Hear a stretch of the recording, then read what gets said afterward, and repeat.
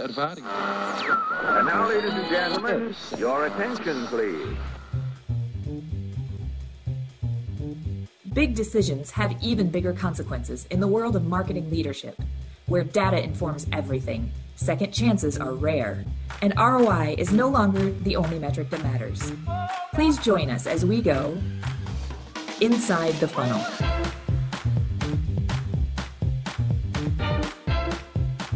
Hello, hello, hello.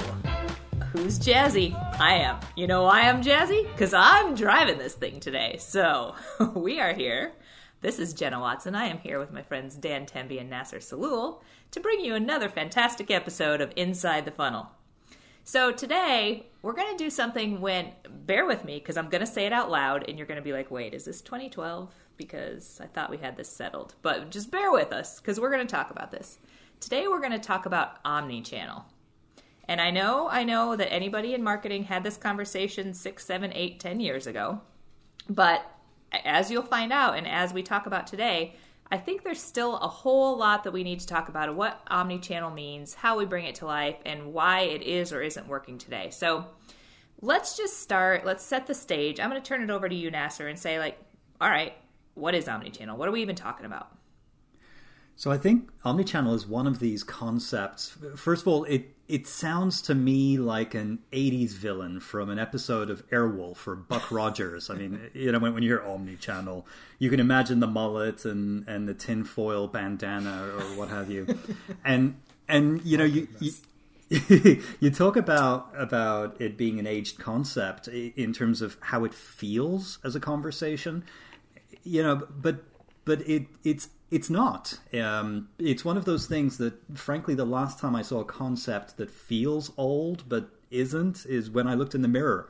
And I think that it's extremely relevant today, especially in the context of everything that's going on with the pandemic and all of these kinds of things. But if we think about what it actually means, and we've got a bit of a definition here. An omnichannel is a cross-channel strategy that recognizes the need for brands to satisfy user intent across multiple points of contact, online or off, to improve relationships with their customers and target customers. And it's channels, tactics, content, and experiences that are designed and orchestrated to cooperate across the entire customer journey and are centered in audience intent and optimized using all relevant data. So let's break that down a little bit. Because I think there was a bit of jargon there. A little bit.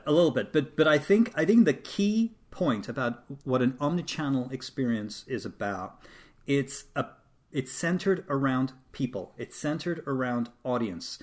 And if we think about it in a retail context, the reason why that is a really, really important distinction is how it differentiates from what a lot of people in retail think of as omnichannel, which is actually multi-channel.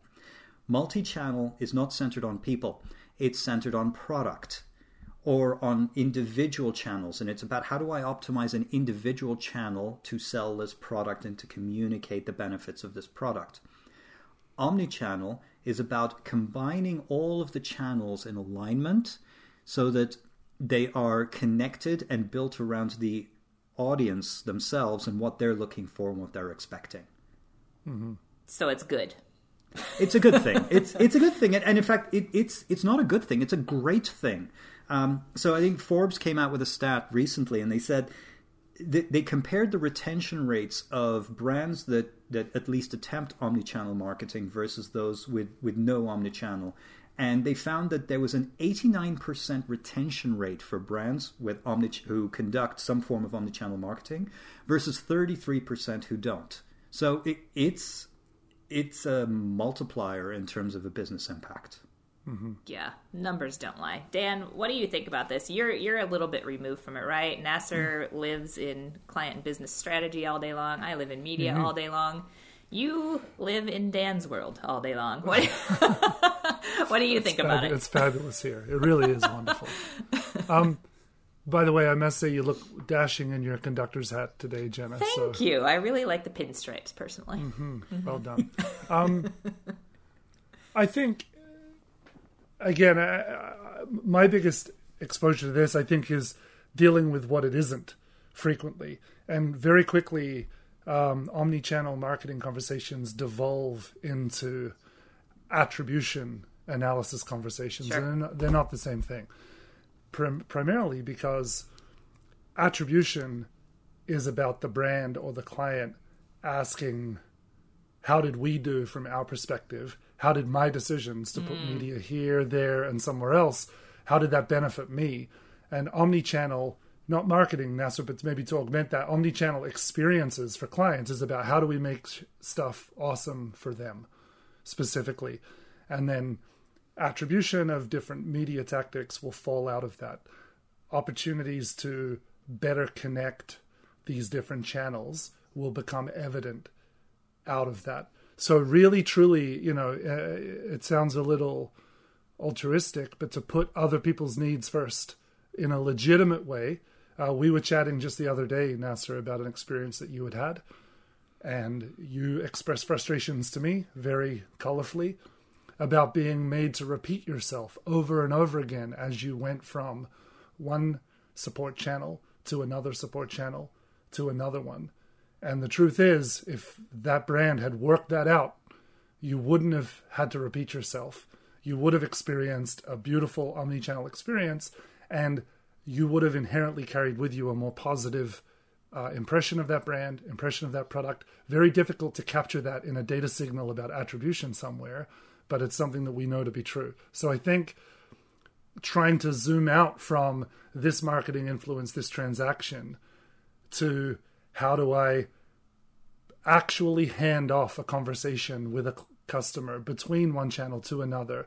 How do I shield the internal politics and nonsense of my org chart and my business structure from my customer and just let them engage with me in a really natural and seamless way? And I think that's where technology can play a huge role, but it doesn't stop there. It starts there, and then there's a ton of other things that need to be done.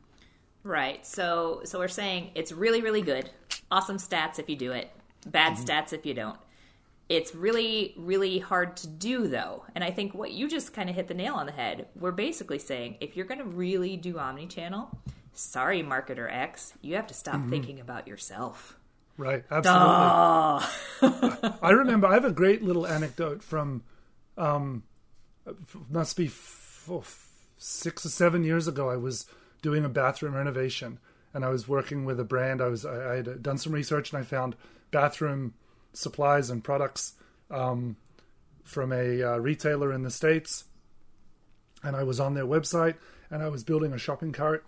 And I'm like, you know what? I'm not confident enough to make this purchase without talking to somebody. I didn't know enough about the products, and as much as I wanted to believe I did, I'm like, you know what? It chagrined me a little bit. I'm like, I'm going to have to call and talk to somebody, and I know where that's going to go. Sure enough, I called them. Lovely lady answered the phone. Very first thing she asked me to do was scroll to the very bottom of my shopping cart in the bottom right-hand corner, and there was a 5-digit number. And I gave her that 5-digit number, and she instantly had on the screen everything I was looking at, every product I was talking about. She was able to get right to the point. What did you want to know? Moreover, in the background, think of the click stream that they just had. All of the online attribution data that went to my identity, creating that ID. Now they have a voice and a phone call and a call log and a disposition and possibly what ended up being an in-person sale over the phone attributed back to that thing. So it satisfied the marketing needs of that organization, and it made me feel awesome because they had connected what I was doing online with what I was doing with somebody on the telephone. So that's a really good example of an omnichannel experience. It's not really done that often, which I find really interesting.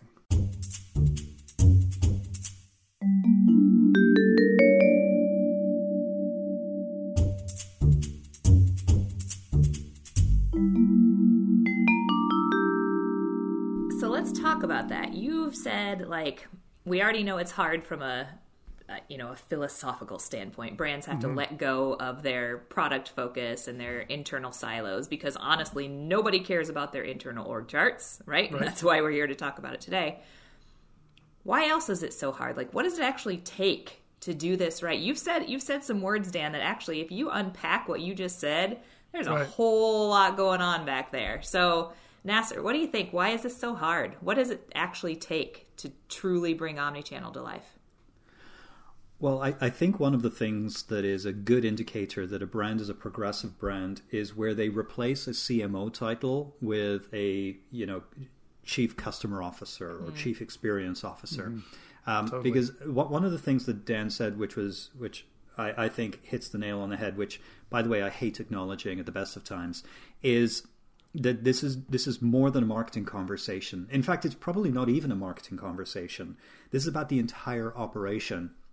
And I think, when we think about omnichannel initiatives, if you look at about how you realign an entire operation of an organization, every part of it around that customer experience and every customer touch point, that's a fiendishly difficult thing to do. You have to overcome organizational momentum or inertia, depending on the individual organization. You have to overcome mentality around this is how we've always done it. And then, this extends even into, let's say, how brands market themselves. So a really, really good example of this is even within the marketing space, you can go onto a major enterprise brand today that let's say is a major retailer, and you can identify what their org structure looks like just by looking at their navigation. It's broken down by product, and the decisions on what gets displayed where and how are not decided by marketing; they're decided by merchandising. Mm-hmm. I can recall, a few years ago, being in a conversation where we were talking with a major retailer who sells thousands and thousands of SKUs. They are known as as far as their brand is concerned, around a very, very specific product in the automotive space. I won't get into too much around what that product is, but the key thing is that up and down their organization, right to the CEO, they would go and search for themselves, and they would be like, why aren't we showing up for any of this stuff? And the response was, because you're not spending enough money in this highly competitive category to show up, even though you are the premier retailer for that product in the industry. Not 10 minutes later, we're talking to somebody inside of the organization who is a product manager for a totally unrelated product, who basically says, hey, I have all of this money to spend. Can you please spend the money to push my product? And we're like, you cannot physically spend that much money on this product. That's an outrageous number. By the way, can we use some of that for this other flagship product over here? And the answer, of course, was no. Right? Mm-hmm.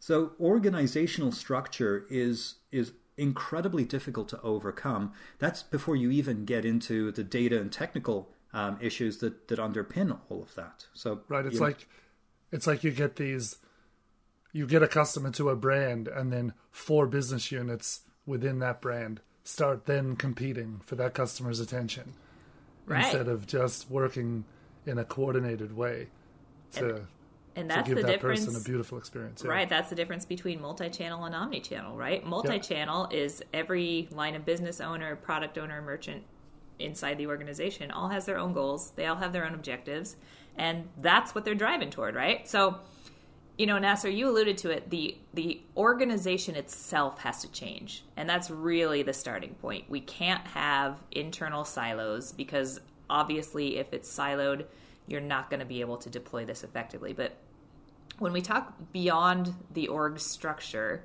Dan, what does it actually take on, the data, the tools, the technology? What does it take on the back end to make all of this stuff happen? For sure. And there's, with our previous episodes on customer identity and privacy, all of that needs to be in the background of this conversation because we can't overstep those lines.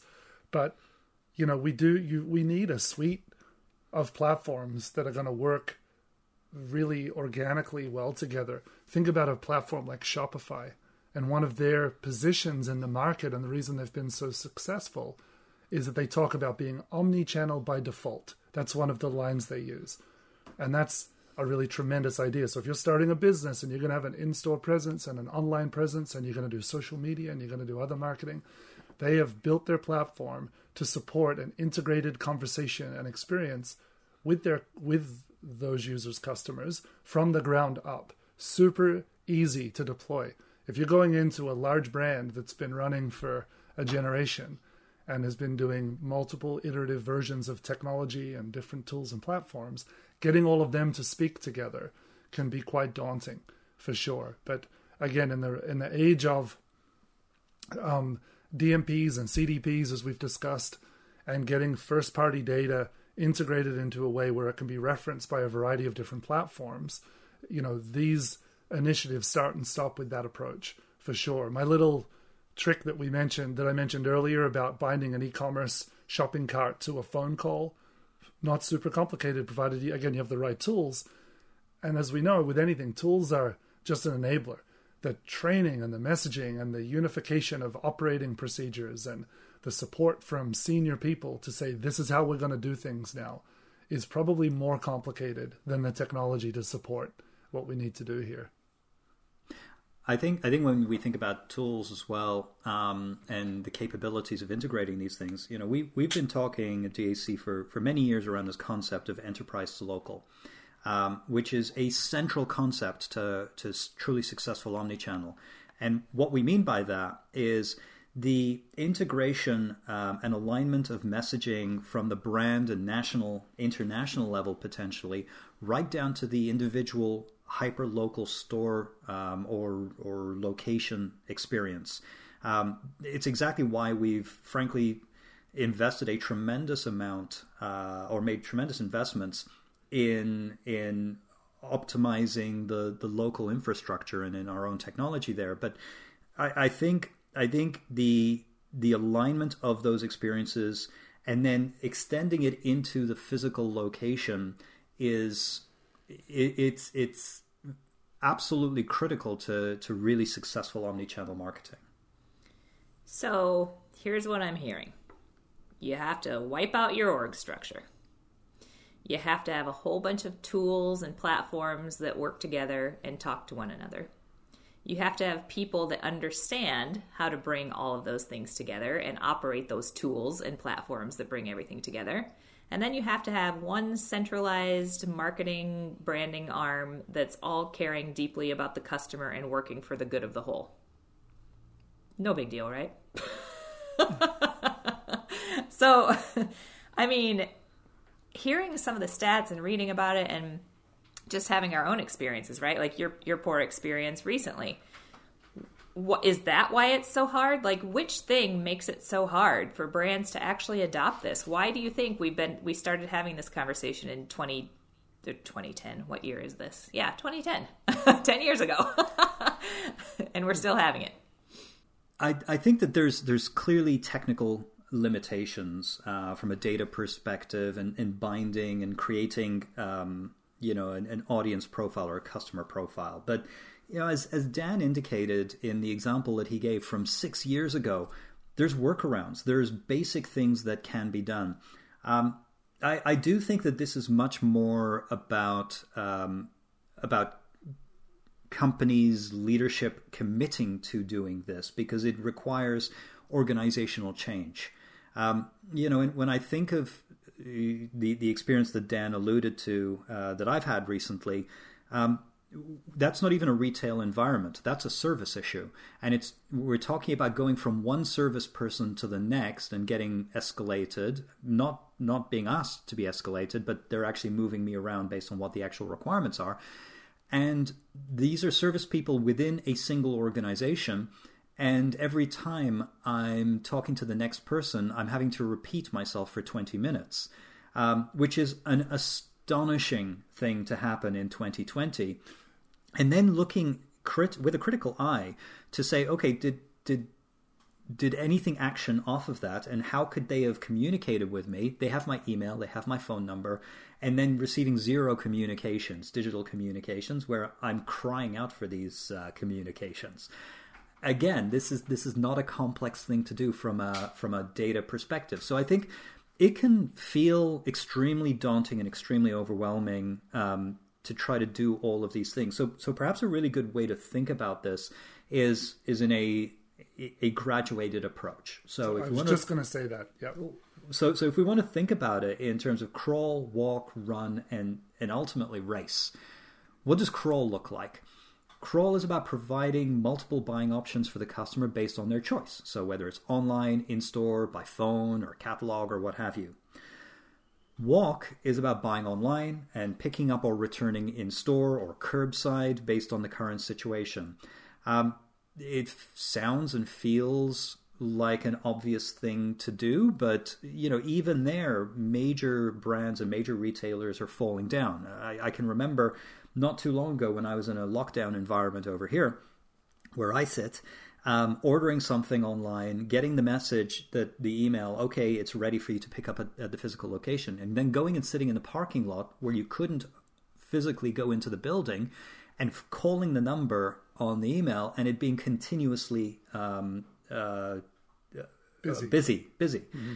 Which is an incredible failure if you think about it, and sitting there literally for half an hour waiting to connect with somebody who's probably standing or sitting about 10 feet away from me as the crow flies. So even this, brands are not doing. But let's suppose they could sort that out. The run phase of this is the ability to tie store and e-commerce customer purchase data together for a single customer view. Right. Not easy to do, right, Dan? Yeah, and I think people get caught up on this term omni. Omni means everything, omnipotent. That's enormously intimidating, that word. Just pick two things that don't currently talk to each other and wire them up. Done. Now, good. Now let's take that new thing that is two things and wire it up to another thing. And let's iteratively chip away at this disconnected ecosystem of tools that have been layered on by teams of IT people and marketing people and digital people with different objectives and different visions in mind, and they're all disconnected. Forget all that. Start with two. And then turn that into two more, and two more, and two more. And you'll very quickly realize a couple of things. What are the key critical customer data systems? Remember, years ago we ran a workshop, Nasser, at a client, and we had a whole bunch of people from every department. And we're at the front of the room with the whiteboard marker, and we're like, okay, hands up here if you think you have a system that owns the customer record in this business. And everyone put their hand up. So we went around the room and we did a detailed description on the whiteboard of what system it was and why they thought they owned the customer record. And just showing this one business with all these people in a room that may have never even met each other until we came along, all saying, well, hang on a minute, I thought I had the master record, and here's why, and I thought I did. And suddenly you start to break those walls down, and it doesn't take too long to put together the 3 or 4 actually critical systems that contain all of that master customer data and can string them together so that you at least have a model or a framework you can draw from to start activating that back to the customer so that they can actually experience those unified messages and communications and so on. So put two things together, tie those two things, which are now one thing, to a second thing, and you just keep rolling like that. You make it sound so simple, Dan. Like, why isn't the whole world that's what doing we're here this? to do, right, Jenna? We're here to try to bring some sort of how do I get started, like one foot in front of the other sort of thing. Sure. And we always talk about what gives Dan a frustrate. And this, I've thought a lot about this one. I haven't asked you yet. What has caused you a frustrate? You're not there yet, but I don't know if this topic necessarily frustrates me as much as it excites me. The opportunity to do cool things, like there are still so many huge brands and huge companies with big budgets and sophisticated systems that aren't doing pretty trivial things. And if they were to just activate them, the opportunity would be, it would be super cool, right? To have, you know my phone number. Of course you know my phone number. So when I call in, immediately apply context to why I might be calling from the last thing I did. It's not that difficult to do that. And with this 1 + 1 = 3 approach, I think a lot of brands could make some big headway.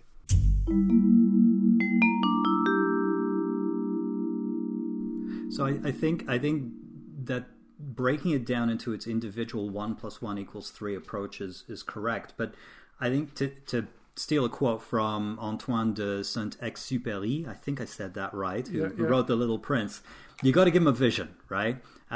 He wrote, I'm just reading it here, if you want to build a ship, don't drum up the men to gather wood, divide the work and give orders. Instead, teach them to yearn for the vast and endless sea.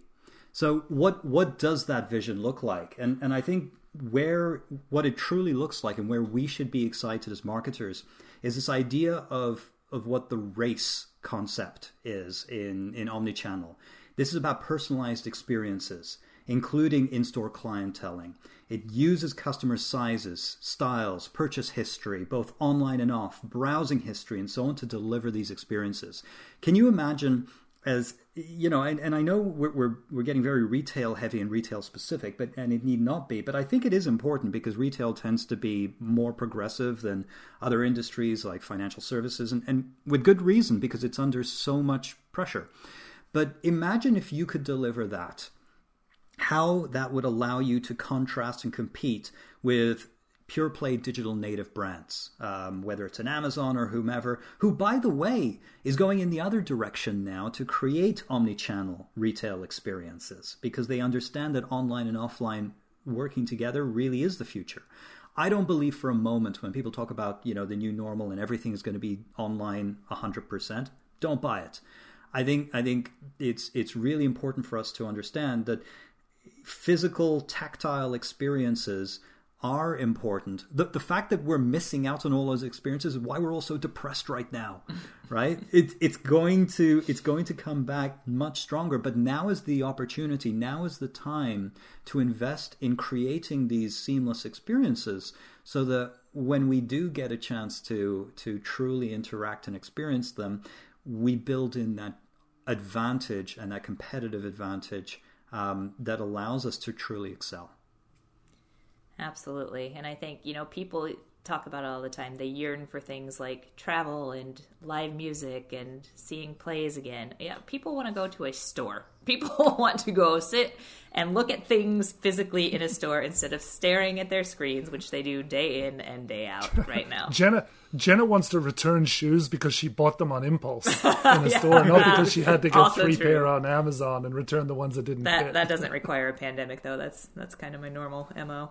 So who is doing this well? Do any of you have examples? I know, Dan, you had a good example about your bathroom fixtures, but are there any other real-world examples where you think they're actually latching onto this pretty well? I think a lot of the my internet service provider, I was just thinking about this as well. They do a pretty good job of omnichannel from a service perspective. Meaning if I got a problem, I can reach out to them through the phone, their online support desk, through Twitter or whatever. And there's a couple of carriers I work with. One of them does this okay. One does it really well. The okay one, I can do it. And they're like, hey, would you fill out this form and validate your identity and blah, blah, blah. And here's the 12 questions we've asked you before. And it's okay. And it's kind of feels better than sitting on the phone waiting forever. The other one, I just pick up where I left off my last conversation with them. And they instantly know who I am. They know my account. They don't ask me a single question about who I am or what service I have, or they just know because they've worked all that out. So I say, hey, is internet down in my area? They call me by name. Hey, Dan, no, everything looks good in my area, right? So they know. And I'm like, instantly, I feel like I'm talking to somebody that I know, right? Or that at least knows me. And we get right to the point of the issue. We solve it right away and we move on. So that to me feels like this, like I know them personally, which is weird because I don't know who the heck it is on the other end. So I think that there are examples of that being done. And I think social media is a good on-ramp to omni-channel experiences for people in a variety of ways, whether it's sales or service and support or whatever the case is. I'm intrigued by the fact that you have 2 internet service providers. No, carriers like TV and cell phones and internet. They're not all the same company. You can bundle that stuff nowadays. Yeah, you can. But sometimes when you shop separately, you get better deals, Nasser. Don't fall for the advertising. I think Jenna, you've actually got a really good story around omnichannel or what's approaching an omnichannel experience and the impact that sort of thing happens. Mm-hmm. retailer whose name shall not be mentioned here, but a major, well-known provider of both parts and service in a certain industry that would require both parts and service, is doing exceptionally well, actually. So what's really interesting about them is, as an enterprise, they are at least 9 brands. They are over 2,000 individual stores. They also sell through partner stores as well, so stores that they don't own. And they have all of these different elements, some of the things which can only be bought and paid for and executed in a physical reality, some of which can be done online. And so when you think about what it takes to execute that one, we obviously have to keep that customer at the center of this journey, because we have to do marketing that satisfies the entire enterprise. Every single one of their brands, every single one of their lines of business, and then we have to route them to the appropriate endpoint. Sometimes that's a store that they own, sometimes that's a partner store, sometimes it's something further that happens online. So to be able to do this, they have really gotten smart about how they plan media and what they do with their customer data. So they do keep their customer information at the center of all of this. They leverage a DMP in their marketing to be able to, identify audiences based on their last action so that they know the next best action out of that. To be able to do sequential messaging, even that. We as media people have been asked, okay, so talk to me about sequential messaging. And we're always kind of like, it's really hard to do, actually. You can't really do it that easily. But if you do have customer data and you do have a DMP and that is fueling all of this, you can actually do that. So you can watch a customer move through this journey and interacting with these sequential pieces of messaging. So, it's no small feat to do this. This requires, a gigantic client team. It requires a fairly large agency team, and it requires, cooperation and co-planning with creative, with the people that own the CRM data infrastructure, with the media partners, with their offline partners. So it requires an immense amount of cooperation and understanding. But the payoff is absolutely worth it, because year on year on year, they just continue to grow. And, it's not like there's been a giant windfall of money that they've suddenly thrown into their marketing mix. They're just continuing to grow based on the smart things that we're helping them to put into market. So the payoff is absolutely there. But for us, in partnership with them, it's been a journey. We're about to go into year 8 of that journey, right? So this isn't a thing like, even though Dan would have you believe connecting item 1 to item 2 plus item 3 gets you well on your way, it is a very, very good start. But to get to that promised land where the customer never has to repeat themselves, and where it's huge. Everything is known about them, that's still a ways off, even for the most sophisticated organizations. Yeah. Right. But we don't want to let the enormity of that vision get in the way of making a step. Right? No, absolutely. That's my point entirely. People need to understand, well, you're definitely never going to get there if you don't start. Right? So something is for sure better than nothing. So anything else that we need to uncover here? I feel like we've been pretty firm on this, but I want to make sure it's abundantly clear. This has to start at the organizational level. Someone, somewhere, inside of an org has to champion this. And they have to be able to either have the power or get the votes or whatever that takes to change what their structure looks like so that all of these people can be marching in tandem with the customer at the center of that. Anything else that we really need to kind of put a pin in, do you think, Dan? No, I think that vision is the right one, because from there it's going to flow down. You're going to be asking a lot of people within your organization to start doing things kind of differently. And different means change. Change is hard. No's are easy. No's mean I get to just keep doing whatever I've been doing. Yes means, now we got to do something new. And it's effort. We need to make the juice look like it's worth the squeeze times 5. And it really, truly is, as we've articulated in just a few anecdotal experiences. The difference between a really good experience and a really poor one is significant in this space. We have to remember that whether we're talking service or sales or whatever, people's expectations are rooted in their last best experience, right? And those last best experiences are getting good. There's a lot of good stuff going on. So you've got to fill people with that inspiration and say, come on, we can do this. It's not hard.